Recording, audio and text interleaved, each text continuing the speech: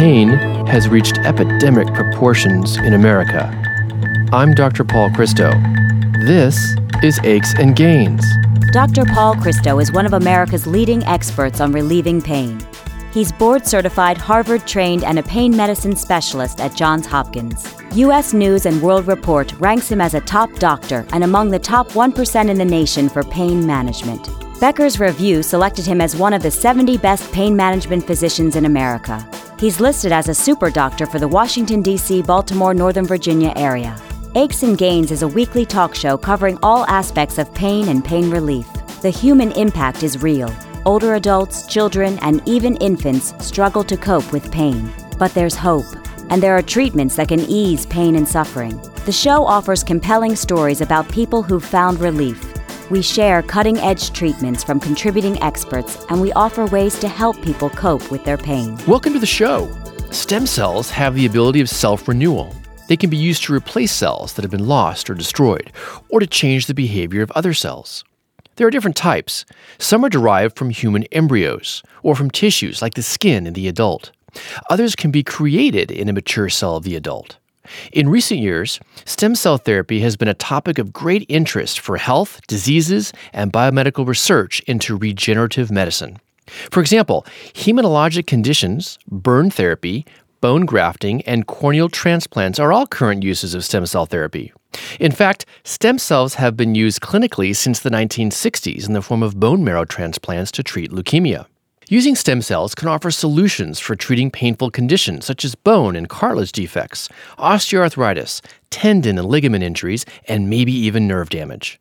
Some clinics are even injecting stem cells into degenerative discs of the spine. Although it's too early to say, stem cells may have the capacity to control not only the symptoms of chronic pain, but act to modify the disease itself. Our first guest, Dean Scarpa, is an engineer and business owner. After sustaining a high-grade tear of the anterior cruciate ligament and injuring the medial cruciate ligament and meniscus of his right knee, he decided on stem cell therapy.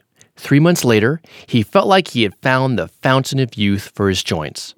Sports medicine specialist Dr. Brian Scheipel then details the capacity of stem cells to heal a range of musculoskeletal, disc, and even nerve injuries. Aches and Gains is supported by Medtronic, Purdue Pharma, Teva Pharmaceuticals, Millennium Laboratories, My Life Patient Program, and DC2 Healthcare, and the Pain Community. For live online listening to Aches and Gains, please go to paulchristomd.com. To access podcasts of the show, please go to paulchristomd.com. Dean Scarpa is a healthy 57-year-old snow skier and athlete. He also water skis, plays basketball, and golfs. Everything came to a halt, though, after he severely injured the tissues in his right knee. Let's discover more about what happened and how he used stem cell therapy to restore the damaged parts of his knee. Dean, welcome back to Aches and Gains. Thank you, Doctor. In part one, we talked about your snow skiing accident in which you damaged 3 different parts of your knee. It really limited your life. And although the orthopedist recommended arthroscopy, you opted for stem cell therapy because it was non-invasive and offered the promise of regrowing the damaged tissues in your knee. Now take us through the actual process of what happened. The first visit entailed extracting blood from my arm. I believe it's 60 cc's. Mm-hmm. They process it in their in-office lab. The doctor, through ultrasound guidance and a fluoroscope, injected my knee in the various areas, the MCL, the ACL, mm-hmm. and the meniscus, with that mix. And I must say, there was some pain in the in the first procedure. Uh-huh. About an hour after the injection, my knee was it was rather painful. But fortunately, that was temporary. PRP is short for platelet-rich plasma, and that's a concentrated source of platelets and growth factors that are removed from our own blood. And then, in this case, Dr. Scheipel injected that into your affected knee. Now, Dean, what was part 2 of the procedure? The bone marrow stem cell extraction and injection into my knee, in which they drilled tiny holes in my hip bone and extracted the stem cells, and then they took it to their in-house lab to complete their formula. And then through the fluoroscope, he injected precisely into my ACL. Okay, now how much time lapsed between step 1, where he drew blood and then injected the PRP, and then step 2, where he injected the stem cells? Only about a week and a half. And Dean, did the bone marrow aspirate hurt? It's uncomfortable, but for only a couple of minutes. And then about a week and a half later, I did a follow-up treatment, which he extracted blood from my arm, and he did another series of injections using the ultrasound device to pinpoint the MCL, ACL, and the meniscus. Okay, after the 3-step process of treatment then, what was the post-procedure protocol like? The first 3 days, you just limit your activity. You can walk, but don't too much. Up until the second week, you can walk for an hour a day. Up until the 6th week, you can walk hard, but you don't want high-impact sports. But after the 6th week, I was allowed to add 20% per week. Within 12 weeks, I was pretty much given the green light to resume my normal activity. You then followed up with Dr. Scheipel 3 months after your last treatment, and I think he performed an ultrasound at that point. What did he say? The ACL and MCL and meniscus, he had told me that they were healing great, and that the procedure, in his eyes, was working beautifully. Well, that's fantastic. Now, did you do anything else? In preparation, the doctor gave me a form and said, cut out sugar, reduce calories, lift heavy weights, and take supplements, which the Regenex, they have what they call an advanced stem cell support formula. I stopped eating pasta. I lost 12 pounds. My strength went way up. And to this day, I feel much healthier. That's terrific. We've done a couple of shows on the importance of nutrition in fighting pain, and the results, like yours, can be life-changing. Now, Dean, did you have any side effects from the treatments? None whatsoever. Wow, that's impressive. Now, when did you feel like, gosh, this treatment has made a difference in my life? Well, I was golfing a lot, and I walked the course a lot. And I noticed one day, less than 3 months later, right after the doctor visit where he gave me his announcement that everything looked great, I remember jumping over a stream to grab my golf ball. Yeah. And at that point, I had jumped on my bad leg, and I went, wow, this is just awesome. It worked beautifully. Now, that's very different from the period of time after your knee injury when you said that all you could do was to go to work and come home. You couldn't play any sports, and really you didn't socialize with anybody else either. Now, Dean, how long has it been since the stem cell treatment? A year and a month out of it. I did go back to Jackson Hole, Wyoming, and I skied this past March. And how was that? I skied probably as hard or harder than I ever skied in my life there. And your knees? Honestly, doctor, my knees feel like I'm 25 years old. I can run with my son, and my knees feel very loose. They feel very lubricated and loose and fast. It's alleviated any arthritis I had in my knee, because when I used to sit down or bend down like in a squat position and get up, I could feel that arthritic pain, and it's gone. Wow. I feel like I gained years of sports activity. I feel like I found the fountain of youth for my joints. Now that says it all. I think you had a follow-up MRI of your knee about 9 months after the injury. What did that show? Yes, I did have a follow-up, and I do believe that did indicate that everything was healed. My other knee had some arthritis in it, and I had such a great result on my right knee that I had my left knee have a 1-day injection. Within a week, my arthritic pain there was gone and has not returned, and that knee feels great now as well. Wow. Now that, I think you said earlier, was platelet-rich plasma that was injected into the other knee. Also, it seems like the stem cells have really regenerated your ACL, MCL, and meniscus based on the MRI report. Based on your remarkable results and those of patients like yourself, I really wonder whether platelet-rich plasma therapy and stem cell therapy may someday be used as a performance enhancer for professional athletes. Dean, what was the cost of this therapy? The 3-step procedure cost $7,000. And was it covered by insurance? No, it was not. And that's a significant amount of money out of pocket. Now, in your case, I know that you feel that it was fairly inexpensive compared to surgery and lost time from work and the cost of physical therapy. And finally, what's important for those in pain and really anybody to know about stem cell therapy? It's my blood and my stem cells into my own body, so I know my body is okay with that. The procedures that were administered were tried many, many, many times, and the pain was very minimal, only for literally minutes. I'm just elated that I found this option.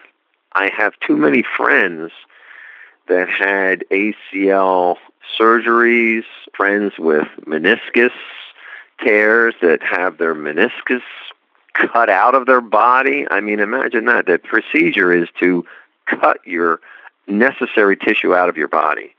How can that be better than growing your own tissue? That's an excellent question, and I think that as the research base improves and our clinical experience enhances, we'll use more biologic therapies compared to bionic therapies like knee replacements.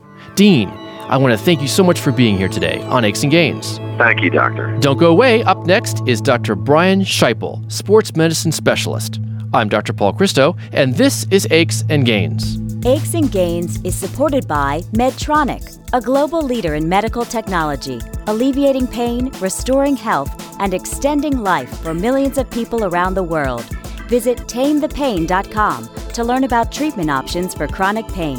Teva, a leading global pharmaceutical company committed to increasing access to high-quality health care by developing, producing, and marketing affordable generic medicines, as well as innovative and specialty pharmaceuticals. Millennium Health is a leading health solutions company that delivers accurate, timely, clinical actionable information to inform the right treatment decisions for each patient at the right time. Millennium offers a comprehensive suite of services to better tailor patient care. More information is available at www.millenniumhealth.com. My Life Patient Program and DC2 Healthcare, connecting patients to top physicians in the United States, reaching the highest standard of patient care through research patient programs and gains in overall health. For more information, please visit mylifepatientproject.com and dc2healthcare.com. Dr. Brian Scheipel is a sports medicine specialist with 6 years of experience using stem cell therapy. He's spoken at conferences and taught regenerative injection techniques both in the United States and in other countries.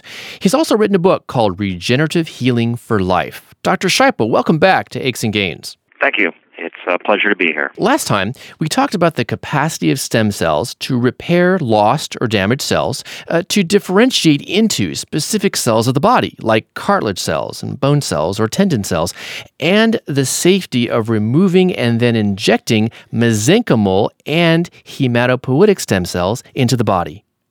Now, Brian, it seems like we still need to better understand, though, how best stem cells should be given. That is, should they be given intravenously or locally, or as a local injection into the area of injury? And what's the proper dose? We're in the very infancy of figuring this all out. In some of the congestive heart failure studies, the initial thought was we have to put the dose right into the heart via a catheter during a heart catheterization, which is very specialized and somewhat risky procedure, versus putting it in the IV, just a peripheral IV. And it turns out the results are pretty close to the same. Wow. Now, by way of review, what you're doing is you're taking a bone marrow aspirate, which contains hematopoietic stem cells, and that bone marrow aspirate also contains a certain type of stem cell called the mesenchymal stem cell. You're purifying it and then injecting it into an injured area of the body. Now, the mesenchymal stem cells, as I mentioned, are a certain type of stem cell that are obtained from the fat, the muscle, and the bone, for example. And they can form colonies in tissue culture and then differentiate into specific cell types, like the bone cells, the cartilage cells, and the tendon cells. Now, Dr. Scheipel, It seems like there's variability, though, in the methods of obtaining, purifying, and culturing mesenchymal stem cells. There are multiple methods to influence the mesenchymal stem cell to get it to grow. We have a cultured stem cell clinic in our network down offshore in the Cayman Islands, so we have some experience working with cultured stem cells. And there are some patients where we cannot grow their stem cells in the lab because of some of the medications they're on. Some of the illnesses that they carry makes it more difficult from patient to patient. Some of this has been worked out, so if we send a patient to the Caymans for a cultured stem cell treatment, we are asking the patients to get off certain medications prior to going down there, and lo and behold, they're able to culture expand their cells and give them a good treatment. Now, Brian, for what conditions are you primarily using stem cell therapy? We're using stem cells for primarily arthritis, cartilage defects, larger tendon tears, for instance, a rotator cuff tear, ligament tears, bone healing and fractures. We're putting it into the disc, into the intervertebral disc in the spine. There's some doctors are using it for nerve injury. Yeah. And that's very, very early and experimental, and we're interested in that, but would like to see a little more research on that, especially the safety of it. Right. Now, among these, which respond the best to stem cell therapy? If we do 100 to 150 cases a year in my practice, most of them are arthritis cases. We get very good results in moderate to severe arthritis. If it's bone on bone, then the percentage of responders drops. Ideally, we want to catch them before they've lost all their cartilage, but we're getting good results in stable cartilage tears like in the labrum and meniscus. We're getting good results in partial ligament tears like in the ACL, partial tears of a rotator cuff. Say the rotator cuff is full thickness tear, what we call, and partially retracted, we're able to get those tears to heal without surgery. Wow, so you're really treating a broad array of conditions. Correct. I noticed on your website that you mentioned that you use stem cells for avascular necrosis of the hip. Yeah.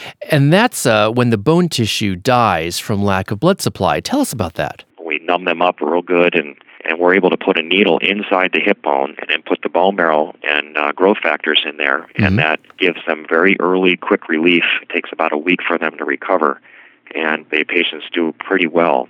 There's good research to support doing this too. That's good news because there are many patients who suffer from avascular necrosis of the hip, for example, who require long-term steroids, and other patients that I've seen who have sickle cell disease who unfortunately also develop avascular necrosis of the hip who might benefit from stem cell therapy.